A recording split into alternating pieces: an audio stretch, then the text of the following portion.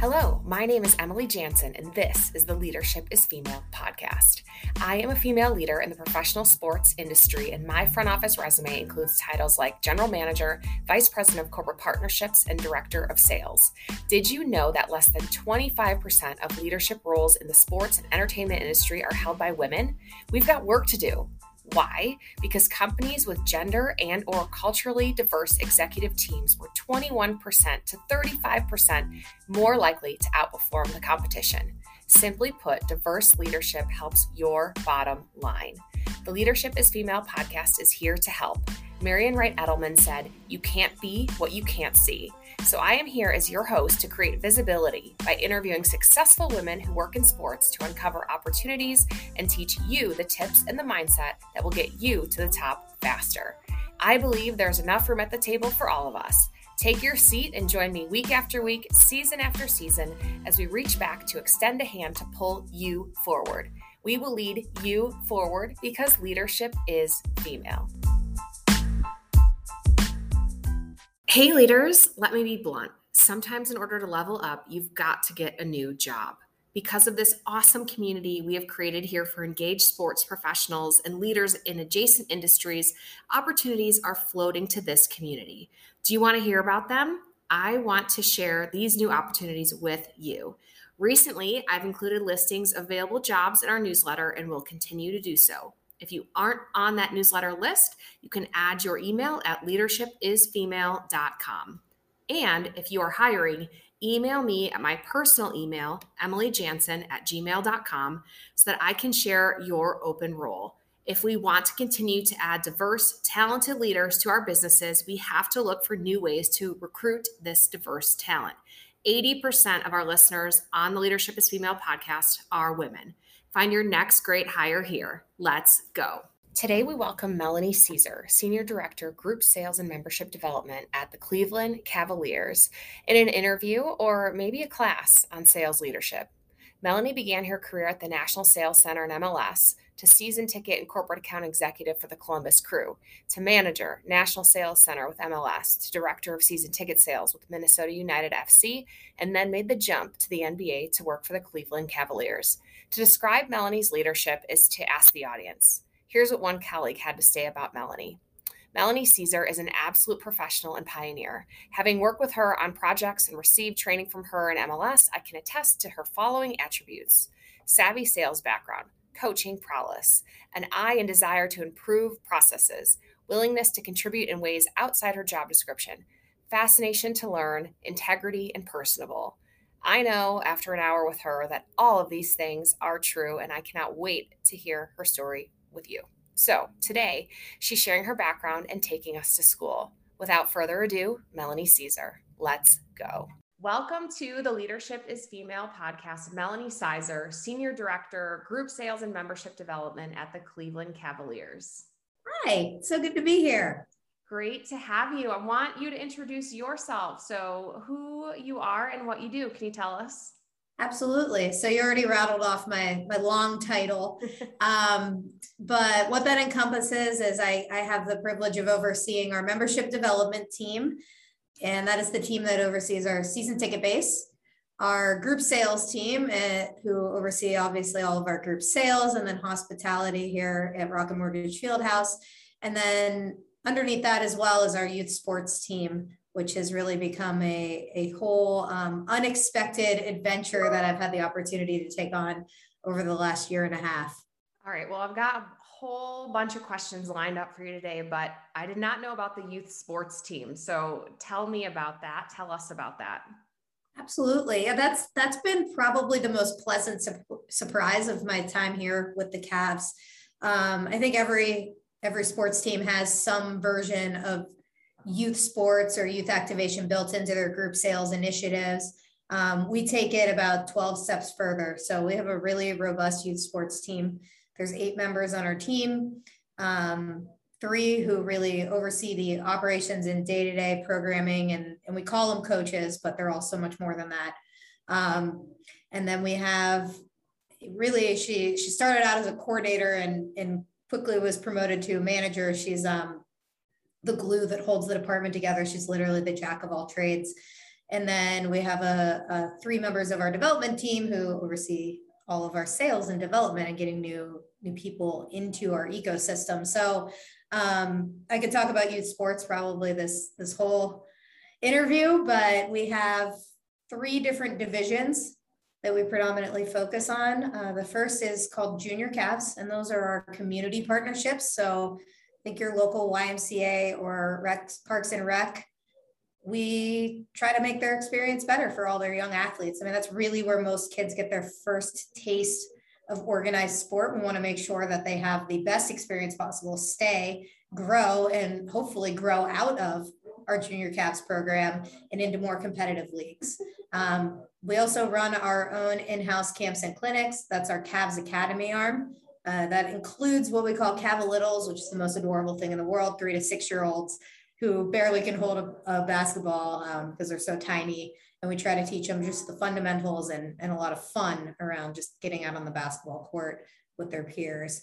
And then our Cavs Elite series. So that's our high school basketball, most commonly known as Court of Dreams in the NBA. They come play at the field house. They get to come out to a game, but we also activate a lot within the schools there. So try to take it beyond just a group ticket purchase, do panels, work with the coaches, try to strengthen overall youth basketball from age 3 all the way up through high school through the state of Ohio. And then we also reach into Western Pennsylvania and Western New York. So it's one of the coolest parts of my job, the most rewarding, certainly the smallest chunk of revenue out of the things that I oversee. But as I'm sure you would agree, it's not all about the numbers, even when you're in a revenue generating area and in sales department. Yeah, well, and most importantly, it's about growing the game and growing Cavs fans for life, right? Absolutely. That's really what it started out as, fan development. Get them in young. Absolutely. So your day-to-day, season-to-season role as, let's do it again, Senior Director, Group Sales and Membership Development at the Cleveland Cavaliers, overseeing group sales, overseeing ticket sales.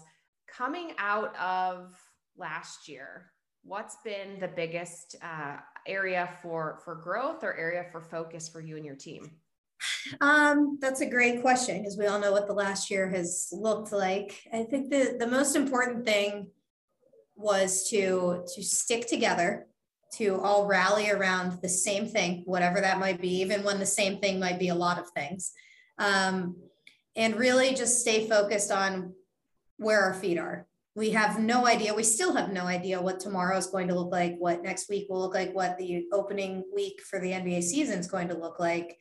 And to try to think too far ahead right now would just, would rob us of everything that we have today, which is the answers that we have in front of us. So we worked remote. We were one of the first teams to start working from home. It was early March, and we had to figure out, nobody knew how to use Zoom or Teams is what we predominantly use.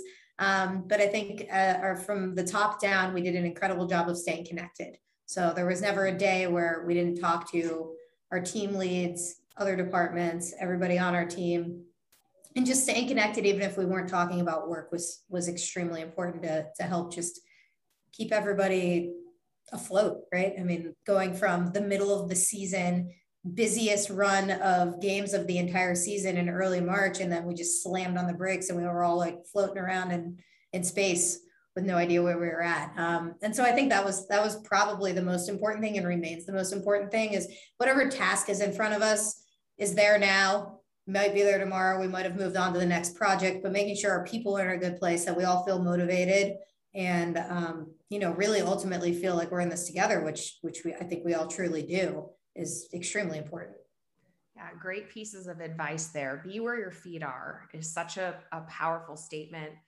And if you really think about that, like, what are you focused on at the moment, and how can you do that one thing to make that longer term impact?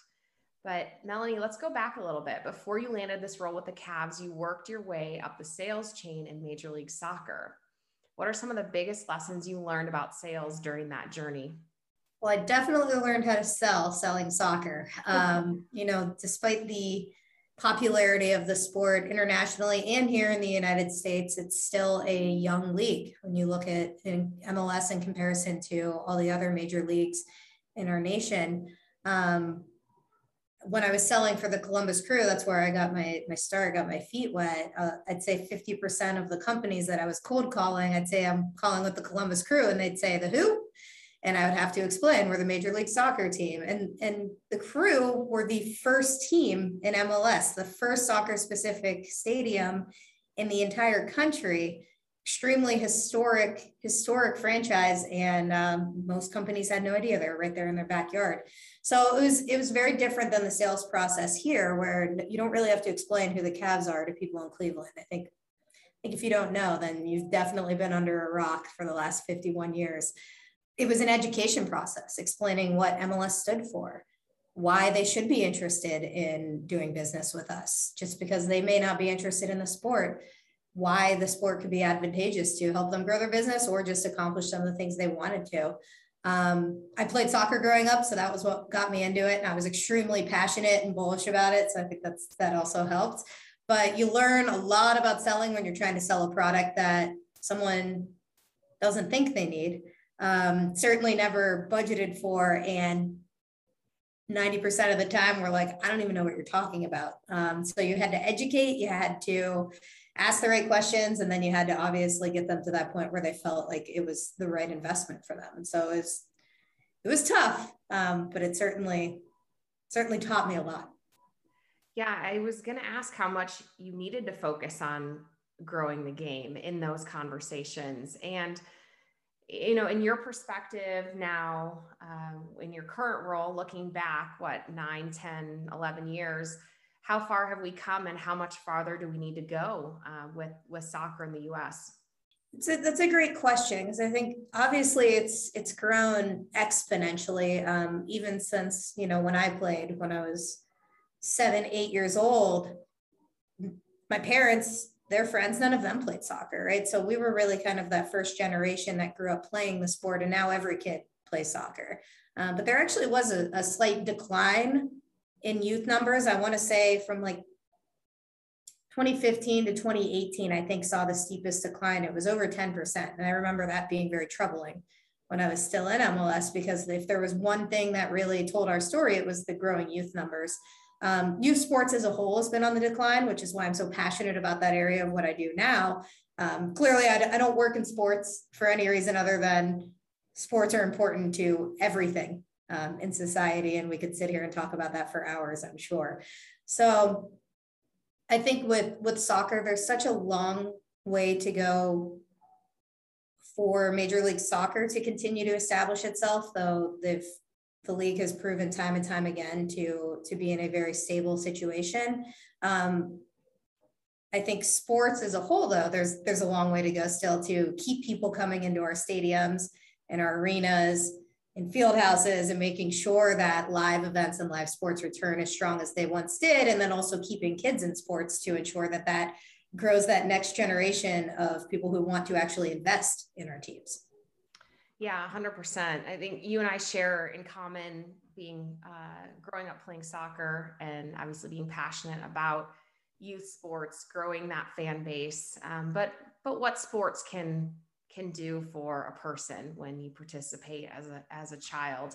I know our listeners share those sentiments as well.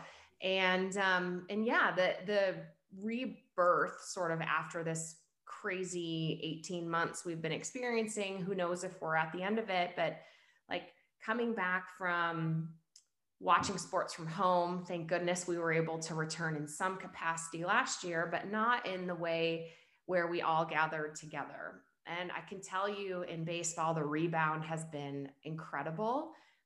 We've felt like we were missed as much as we hoped that we were missed. And that has been reflected in ticket sales across the industry. So we're definitely cheering for the NBA, and you guys are such pros. There's no doubt the fans are going to come out in droves. We're ready for it. Yes, I knew you would. To give back. I knew you would be. And another thing about you is you're known as a great sales coach in the industry. So I'm going to ask you to drop some training on us. My favorite number is 4, and it was my basket. The reason it is because in middle school, it was my randomly assigned basketball number, and then it traveled with me through soccer. So What are 4 of the keys to being a successful salesperson in sports? 4. So there are 2, which happens to be my favorite number for the same reason, that always come to mind, but I can easily give you a 4. So the first 2 that I say are the most important if you know nothing else of sales and you just want the most basic keys to success in sales. The first one would be to listen more than you talk. Most in sales know that the second you get into a sales career, you learn that it has nothing to do with what you thought it did. Most people, like when I was interviewing for entry-level roles, I always heard, well, I could talk to a brick wall, so I'm sure I'd be great at sales. And it's like, actually, you're going to be horrible if that's how you approach it.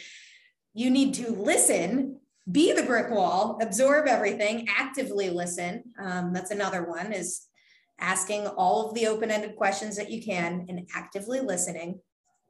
Because if you're not going to get those tidbits of information that first help you decide what your recommendation is going to be for them to buy.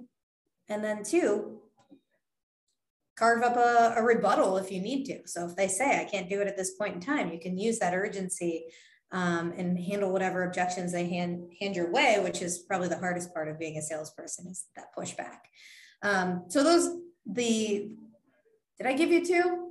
Active listening, ask open-ended questions. Those are my 2. Yes. And then I think the other one is to remember that you are a human being talking to another human being. So when I did sales training, and we still do, we'll give a script or a blueprint. This is how you should try to follow the conversation to get from point A to point B. But ultimately, everything that happens in between point A and point B is going to be determined by who you're talking to. And every single conversation is going to be different. And the second that you turn into that robot, just asking the same questions over and over and not following the conversation, you're going to lose them. People just want to feel heard. They want to feel connected. And even if they're not the right prospect, if you can make their day a little bit better, you're going to feel better when you hang up the phone. And so remembering you're talking to another human being. And then I'd say that's like 3A and 3B would be, don't get too caught up in your script or where you think the conversation needs to go. And that's typically what you hear the most people early on, is they just feel like they need to get here. And so they keep pushing to get to that point, and they lose the other person on the other end of the line. So, I mean, it's a dialogue. That's all it is. And you have to be a good listener. You have to be inquisitive. You have to be curious. And if you're none of those things, then you have to fake it, even if you're just out for your own pocketbook, which is a fine quality as well if you're into sales. But if you can't show empathy and interest in another human being, you're going to struggle. I don't know if that was 4. Yeah, well, might have been 2. It might have been 18. I'm not sure. All great tips. And it reminded me, I started my career with the Chicago Bulls in the NBA in ticket sales, tickets and groups. And I remembered when you said, don't get too caught up in your script and where the conversation needs to go. I could almost picture the black and white papers, taped inside my cube, like, okay, we got to get to this next level. So I can get to close, like yep. trying to move down the conversation through this script so we can get to where we're going. And it wasn't until later in my career in corporate partnerships where I felt I had the opportunity to have a more investigative conversation and a more curious conversation with the person I was meeting with. So how does one sort of bridge that gap from script to curiosity? So I think the toughest part of becoming a salesperson, we always talk about when somebody starts out in sales, there's always that point where things just click for them. And that clicking point always seems to be when they can take the science of a sales call, which would be that script or blueprint, and meld it with the art, which is your personality. So you put the science and the art together, which is really the bridge that we're talking about. And that's when things start to get good. And the only way you can get to that point is practice. It's reps. We used to always use the analogy of like a batting cage or practicing your golf swing. It's muscle memory.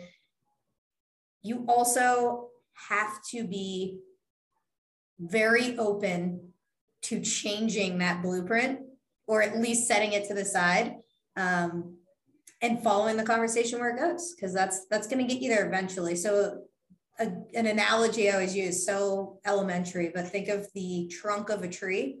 Those are your basic questions, the black and white script hanging in your cube. You knew you had to ask those if you wanted to get to the point where you could fumble your way through asking for a sale, right? Because you asked enough questions. You asked how many games they wanted to come out to and how many people and all the basic stuff. Where you're going to miss the mark is if you don't follow the little branches that come off the trunk. So how many people do you usually come out to the game with? 4. Our natural sense is to move right on to that next question and say, instead of saying, tell me about the 4 people that you usually come out with. Is it the same 4? Or, how often do you come out with different people? You might find that it's a family tradition, or you might find that they just buy 4 tickets and they beg whoever they can. And then there's a bunch of little branches that come off of those answers. And then you just eventually walk back down the branch and you go back to the trunk and you start all over again. So I think that's more important than anything, is just hearing what people are saying and reacting to it, and then following up with more curiosity. It's only going to make you better at sales and a better person. It just makes you a better human being when you're that inquisitive. Yeah, that question tree, like it's not the one question and then the next, it's another question about the question that you asked. So I think that's a great visual, thinking about the tree, moving up the tree, exploring the branches, getting back to the trunk, which is eventually going to lead you to your close. No wonder why you're such a great sales trainer. That's so awesome. Can you tell me about your best sale? What's your best sale you've ever made? Oh man. I've had some really fun ones over the years. I think my best one, truth be told, was the first one I ever had, because I kept pushing myself to do what I was not comfortable to do, which is everything I just described, asking questions, following the conversation. And I remember I was just trying to sell like a little 4-pack of family 4-pack of tickets to a game for the Houston Dynamo. And it was when I was in the sales training program with Major League Soccer. So we were calling on behalf of all these different teams from Minnesota. And so I still have never stepped foot in Houston. I've still never been to a Houston Dynamo game. And we had this was when they didn't even have their own stadium. They're up in like the 500 level corner. And they're like, sell these 4 tickets. So talking to this dad who has a son who loves soccer, huge U.S. men's national team and Landon Donovan fan. So this was during the right around the 2010 World Cup. And I just keep asking questions, and I start to explain the package, and he cuts me off and he's like, okay, what do you need, a credit card or what? And I was like, oh my God. Yeah. I was just so shocked that he got there. And it was after that, I was like, oh, okay. So that's why they're telling us to do it this way. It actually works. So first sale, not my highest dollar, probably the most, if I listened to the call now, I'd be mortified at how bad I fumbled my way through it. But it was that moment of continuing to ask questions that I felt so uncomfortable asking. And I just wanted to rush off the phone and ask for the credit card. And then he got himself there and asked if I needed the credit card instead.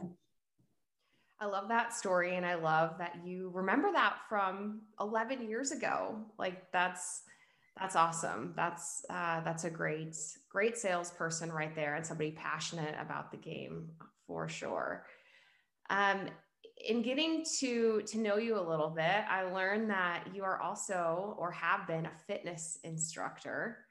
That's part of my past too. I no longer teach fitness, but it's still really important to me and part of almost every day. So got to ask you about your proverbial side hustle. So why do you teach? How do you fit it in? And how does fitness benefit your corporate career? Yeah, so I do still teach. I love it.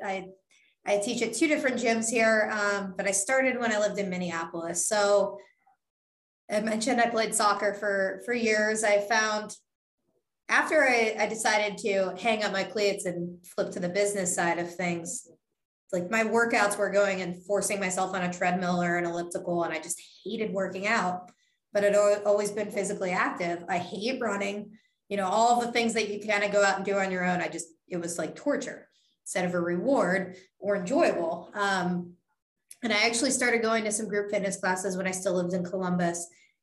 And that was a game changer for me, just being there. For one, you're basically locked in a room with other people for 60 minutes. So you can't leave. You look like a jerk if you leave halfway through class. So it forced me to go all the way through the whole workout. And it's a lot of what you experience with team sports. You get the energy of the people around you, and they don't even realize it, but they're motivating you with how hard they're working. And you look over and you're like, oh, she's beating me. I got to work a little harder. And so I found a great gym when I moved to Minneapolis that had all group classes. And after I went there for about 2 years as a member, I talked to the owner one day, just asked her how she got into owning a gym. And we started to go down the path of being a fitness instructor. And she's like, why don't you get certified? I was like, why don't I get certified? That sounds great. And so I did. And so now I teach multiple formats. I've been doing it now for 5 years, I want to say. It's my thing. I feel like when you work in an industry like this, you have to have something else or you will get chewed up and spit right back out. And so this is my thing that keeps me mentally and physically challenged outside of this job. When I'm in the studio for an hour teaching class, everyone there has gone through the challenge of showing up and either getting out of bed in the morning or dragging themselves in after work or getting up on a Saturday or Sunday morning, whatever it is. It's never easy. It's very easy to talk yourself out. And so I owe it to them to shut my brain down and just focus on helping them get the best workout that they can. And so that allows me 60 minutes where I'm not allowed to think about whatever happened at the Cavs or will happen at the Cavs, right? It's my thing that gets me out of it. So I just love it. It's definitely a passion. It's definitely one of the more rewarding things I've ever done. And I would say it's helped me at the time when I started teaching was when I was doing a lot of presenting and training. And so when you stand up in front of a room in skin tight clothes and have to basically motivate people while you yourself are sweating, that really humbles you. And so it allowed me to get over myself pretty quickly. And learn to just kind of take things as they go and have a lot of fun with it. So I think ultimately maybe a better presenter and better public speaking as well. Yeah. Well, that's awesome. And I love that you still teach and you've taught for so many years, and it's clear to see how that positively impacts the work that you're doing in the industry and now for the Cavs. Do you encourage your staff to have a thing? I do. That's something I almost always talk about with new inside sales classes when they start is they'll ask a piece of advice and I'll say, just make sure you don't lose yourself in this. And that's sometimes a tough piece of advice to give to young kids out of school, because there's the other half of me that looks at how much I worked early on. And I'm like, I want you to work 12-hour days like I did. But I also know that burnout is a very real thing. And most of them are 22, 23 years old. This is their first job. They're straight out of school and they're just trying to figure out how to live on their own, right? And so part of that is taking care of yourself. And if you do that from the get-go and you set the right habits, whether that is taking care of your physical fitness, eating well, getting enough sleep, managing your stress, you shouldn't ever get to that point where you're like, I really need better work-life balance, because you will have already figured that out, right? This is a lifestyle. This isn't just a job. This is a lifestyle that you have to commit yourself to. And I think finding those things outside of the office that bring you joy are really important.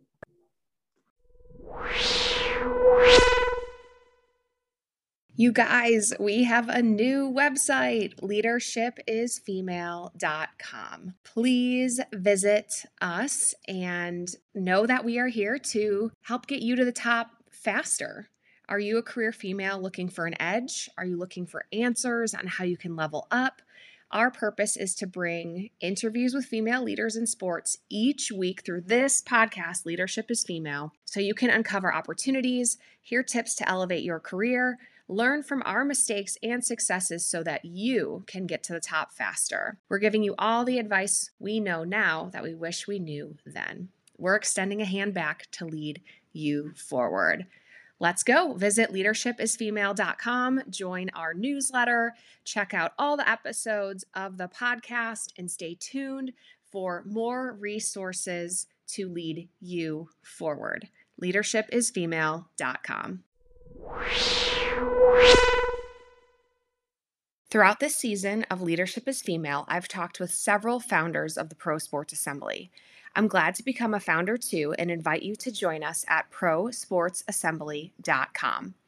We are the association for people who work in professional sports. Our core purpose is the advancement of diverse and inclusive leadership. From finance to innovation, operations and sales to social responsibility, marketing, human resources, and analytics, the Assembly aims to ensure pro sports has a diverse and talented pipeline to lead these efforts and more. Visit prosportsassembly.com to learn more. Yeah, I totally agree. And what a great leader they've got that's telling them that from the jump. Like, have your thing, have something else that can take your mind away from the business and help you to recharge. And I think it's something that some people struggle to do. Some people find it naturally. Have you ever had to give advice to somebody when they've said, like, I don't have anything else, what else should I be doing? Or do you have any tips for me on how to find something else to do besides just committing myself to this job 24/7? Yeah, I mean, I think the most important thing is to get out and try things, especially when you're new in your career. It's like the first couple months living in a dorm on a college campus where all of a sudden you're responsible for doing laundry and getting yourself to the dining hall class on time and no one's there to tell you what to do, and you're 18 years old and you have no idea. It's like how we all felt at the beginning of the pandemic. You're floating around and you're like, what is this life? And then by the end of that, you're like, I am such an adult. I'm ready to go out into the real world. And then we get out in the real world and we realize, this chapter of life is difficult as well. If you don't go out and try things, you're not going to know what fits into this new part of your life. So, group fitness was never a thing I did. And then in Columbus, I actually had a friend who asked me to go to a bar class with her. And I'm like, I played soccer, girl. Like, I do workouts that make me want to throw up and sweat profusely. I'm not doing something in a ballet bar. And it was the hardest thing I'd ever done. And actually, because it was so hard, I remember walking out of there and I was like, wow, I didn't think about anything but not falling on my face that entire 60 minutes. That was such a nice mental break that I had no idea I needed. And all of a sudden I became addicted to group fitness. So the benefit of trying new things that you might not find to be your thing will still introduce you to new people. And if you're in sales, that's the most important and invaluable thing you can do, right? So just getting out there whether you're from the area or you're in a brand new market starting your career, experiencing new things and meeting new people is paramount to not only your own personal happiness, but also just building your personal network. You never know. That's the best and worst part of ticket sales. Everybody is a prospect. That's so true. So true. And I will back you up. That was my experience in my first bar class. 100%. Like, so hard. Movement be so difficult when I used to run for 90 minutes in a soccer match. Right. It could get slammed into you and thrown onto hard ground, but I couldn't balance on my tiptoes for 3 seconds. Just crazy. No. So if you haven't tried it, check out your local bar studio. It's a challenge in your life. So Melanie, what's been the biggest hurdle in your career? I've thought about this quite often because I think everybody runs into hurdles. I feel like I'm pretty fortunate and that there's nothing huge that ever stood in my way. I've had a incredibly fulfilling, fun, difficult career. But if I had to say what's the biggest hurdle, I would say myself. Overthinking, sometimes needing to restart my own ignition, right? Just get refocused on what I'm doing. Though this is anytime anyone says, what's a typical day? Of course, every day is different, but some days also are very much the same, or I have meetings from 8:30 till 5:30 and I didn't do anything. I just talk about doing things. And you get to the end of the week and you're just exhausted and you're like, what did I even do? And so making sure that I am keeping myself in check and keeping the right mindset, it's a battle that probably everybody struggles with, but in particular, I think I've always considered myself more of a negative person. And then I realized one day you don't have to see yourself that way, nor do you have to see everything in a pessimistic light. It's a defense mechanism, right? So if I just expect the worst or assume the worst, then what could happen but anything a little bit better? It's not a good outlook. And so I've worked really hard over the last 12 years to retrain my brain. I'm very into neuroplasticity. I find it fascinating. I feel like if I was smart enough, I'd go back to school and study psychology.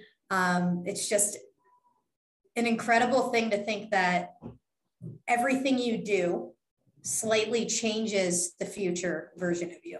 So if you continue to think negative thoughts, you will always go to a negative place because that's what the brain does. It rewires itself to follow these pathways it's familiar with.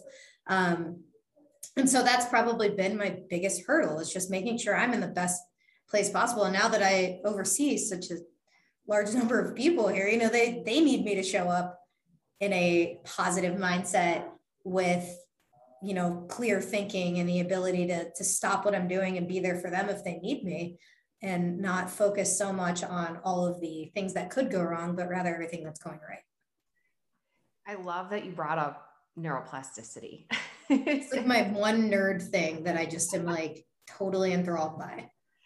Yeah. And it takes so much effort retraining your brain. It's moment after moment, and how that moment impacts the next, and being really conscious and cognizant of your thoughts and where they're headed. And it's such a great thing to point out. And if you're listening and you're at all curious, start Googling, and there's podcasts on it. I mean, I'm sure you'll bite off as well.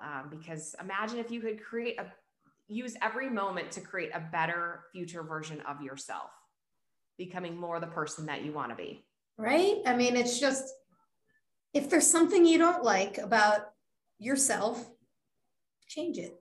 It's that easy. It's literally like working out, right? You want to lose weight, or you want a fitter body for whatever reason, or maybe you have a lot of back pain and you don't want to have back pain. Well, you can do that. The body is malleable. So is the brain. So if you don't like the way that you approach things, or you think I'm always so negative, well, fix it. It's going to take some work and it's going to take consistency, but you can change it. Right. Reframing that thought, reframing that conversation. It's something you can do in every instance of every day. 100%. You have done a lot of public speaking as well. And I know that you've already spoken about how being a fitness instructor has really helped you grow as a public speaker, getting up in front of groups. Public speaking is one of the biggest fears that people have. What tips do you have for people to gain that courage and take their place behind the microphone? I'm not going to say picture everyone naked, because there's no way that has ever helped anyone ever. You know, I think, so I've never been afraid of getting up in front of people. That's never been an issue for me. I remember actually taking a public speaking class in college, and it was like the hardest class I'd ever taken because they forced you to think about it. I would say getting up, being prepared, and rehearsing what you want to say, but not feeling the need to do it perfectly, will take a lot of that pressure off of yourself that you probably don't even realize you're applying. So when I used to give big presentations or trainings or anything like that, one of my prior bosses, named Jeff Berryhill, that guy is a perfectionist. So Jeff and I would sit and we'd practice and we'd practice and we'd practice until we couldn't get it wrong. And then we get up and it wouldn't be by the script, but we'd nail it every time. And I learned a lot from that, and all of those, sitting in a hotel room at 8 a.m. with our coffee, getting ready for whatever we were doing for the day, just going back through just one more time, Mel, let's just go one more time through just to make sure we got this down.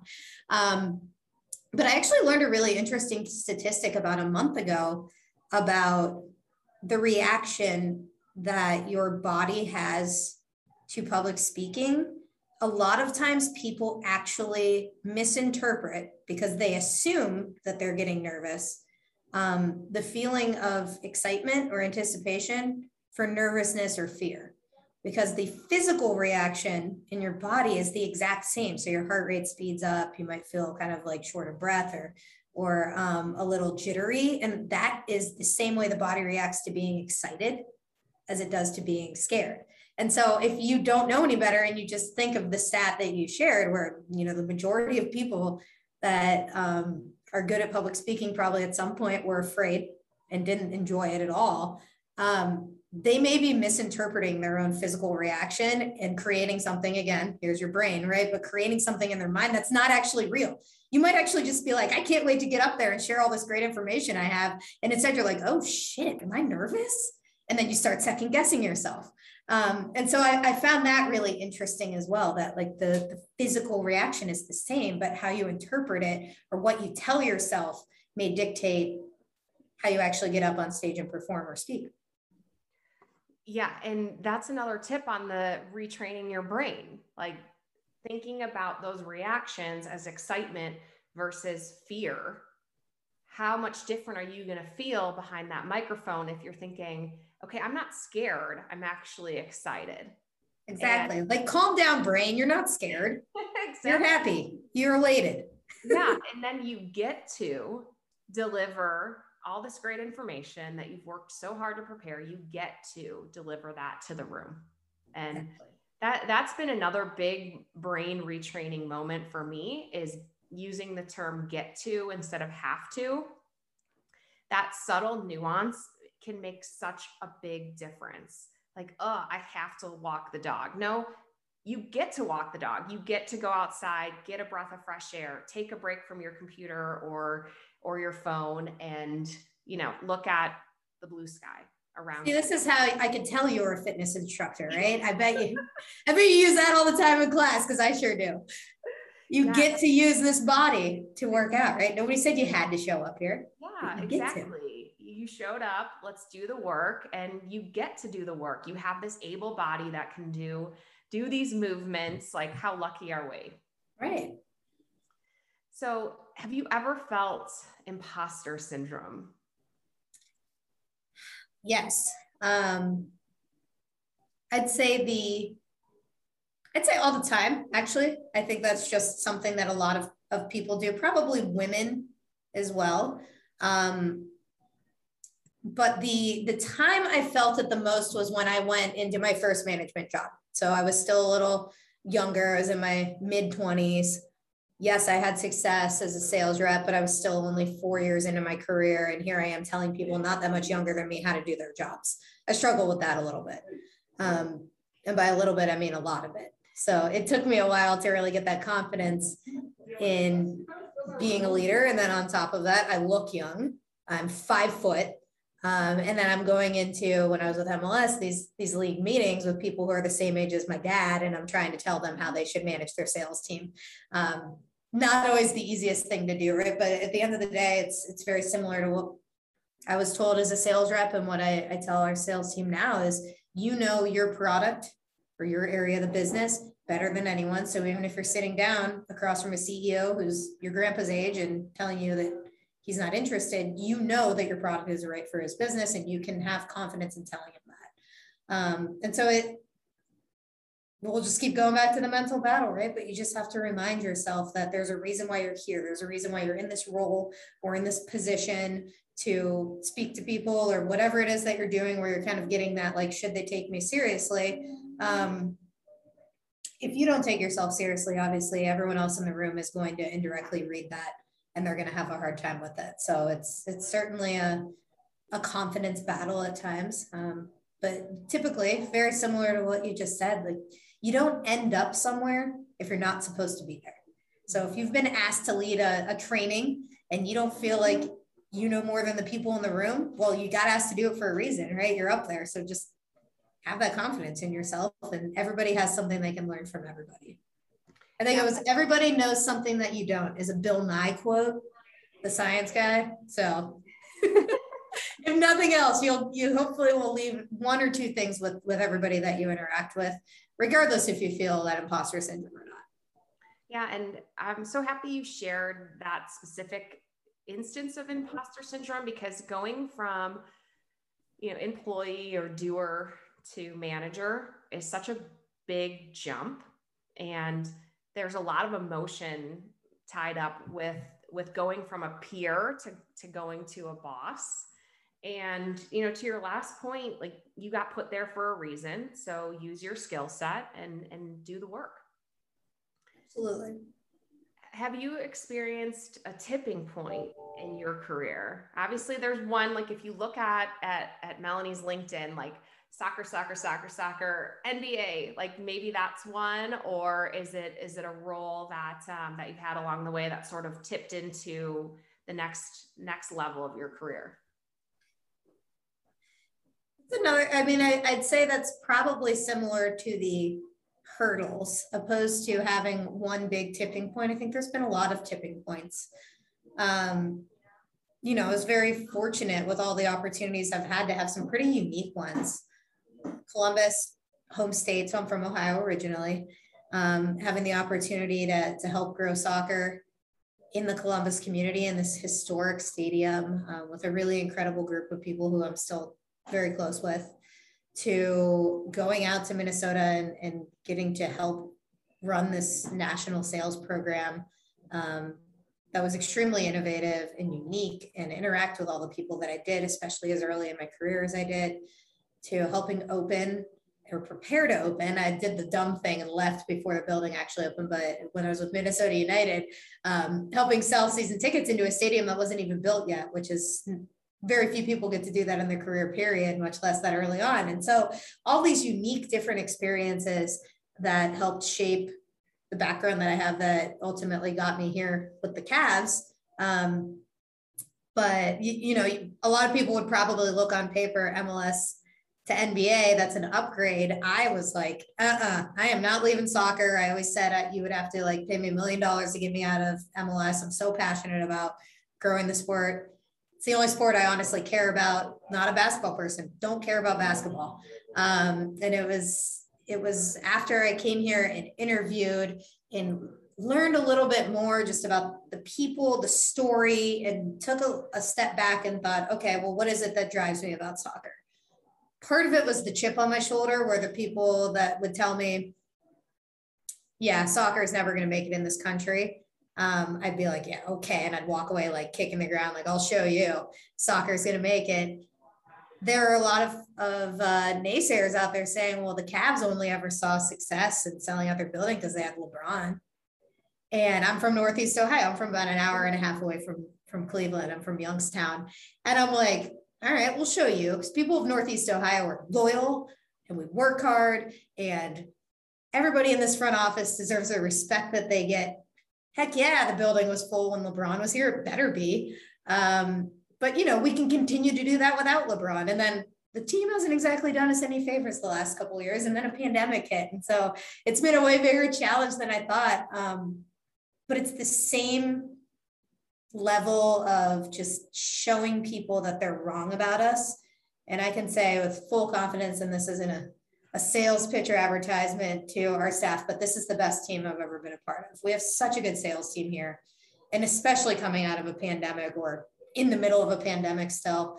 They work hard. We're like a family. Everybody has the same goal, and we just continue to find ways to figure it out. And that stems from the top down. And so very, very grateful to be here. Will I be in the NBA forever and not go back to soccer? Time will tell. I think my heart will always lie with soccer, but God, am I passionate about the growth of this team and Northeast Ohio as a whole, and just everything we're doing here in Cleveland. That's so awesome. And it shows, I knew you were an athlete growing up, but it's in your nature, that competition, that win mentality. And that's really what's propelled your career forward is staying competitive, but this time in the workplace and against those sales goals, and having a competitive team, on the phones and in email, telling people you got to be a part of this. So I love that. And now is the time of the interview, the final 4 questions. See, I told you about the number 4, and it doesn't necessarily have to do with basketball. First question: what's your best piece of advice for women today so that they can level up tomorrow? So Yeah, there's a lot. I would say that the most important thing is to stop looking at yourself as a female in a room full of males, if that's your case. I've worked in teams where I'm the only female, and I work in a front office now that's actually pretty well balanced. And there's everything in between, right? And that can change as people come and go, and departments and teams shift. But the second you start looking at it like, well, I'm the only female in the room, or I bring the female's perspective, is when you've put yourself in your own box that you don't want anyone else to put you in.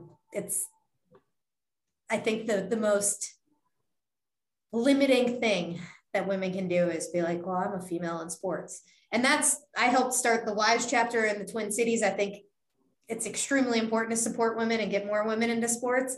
But I think it's more important than anything to get a diverse group of thinkers, regardless of gender, race, background, where you come from, nationality. Like, I don't care. Just get a bunch of diverse thoughts in a room, and that's when you really start to see the magic happen.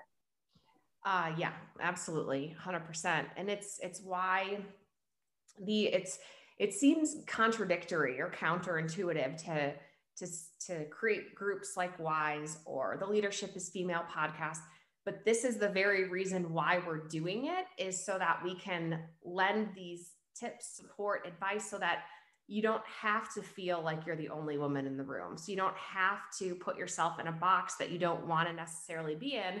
And you can be empowered to be part of the whole team and seize the next opportunity. So I love 100%. That.